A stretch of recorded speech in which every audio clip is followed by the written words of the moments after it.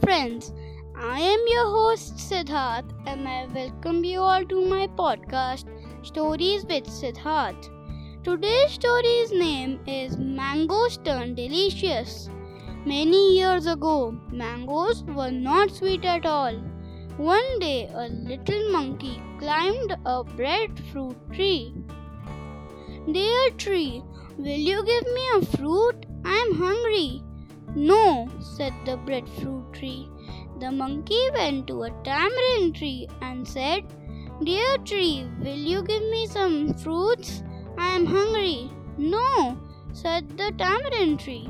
Then the monkey went to a mango tree and said, Dear tree, would you give me some fruits? I am hungry and weak. Oh yes, said the mango tree.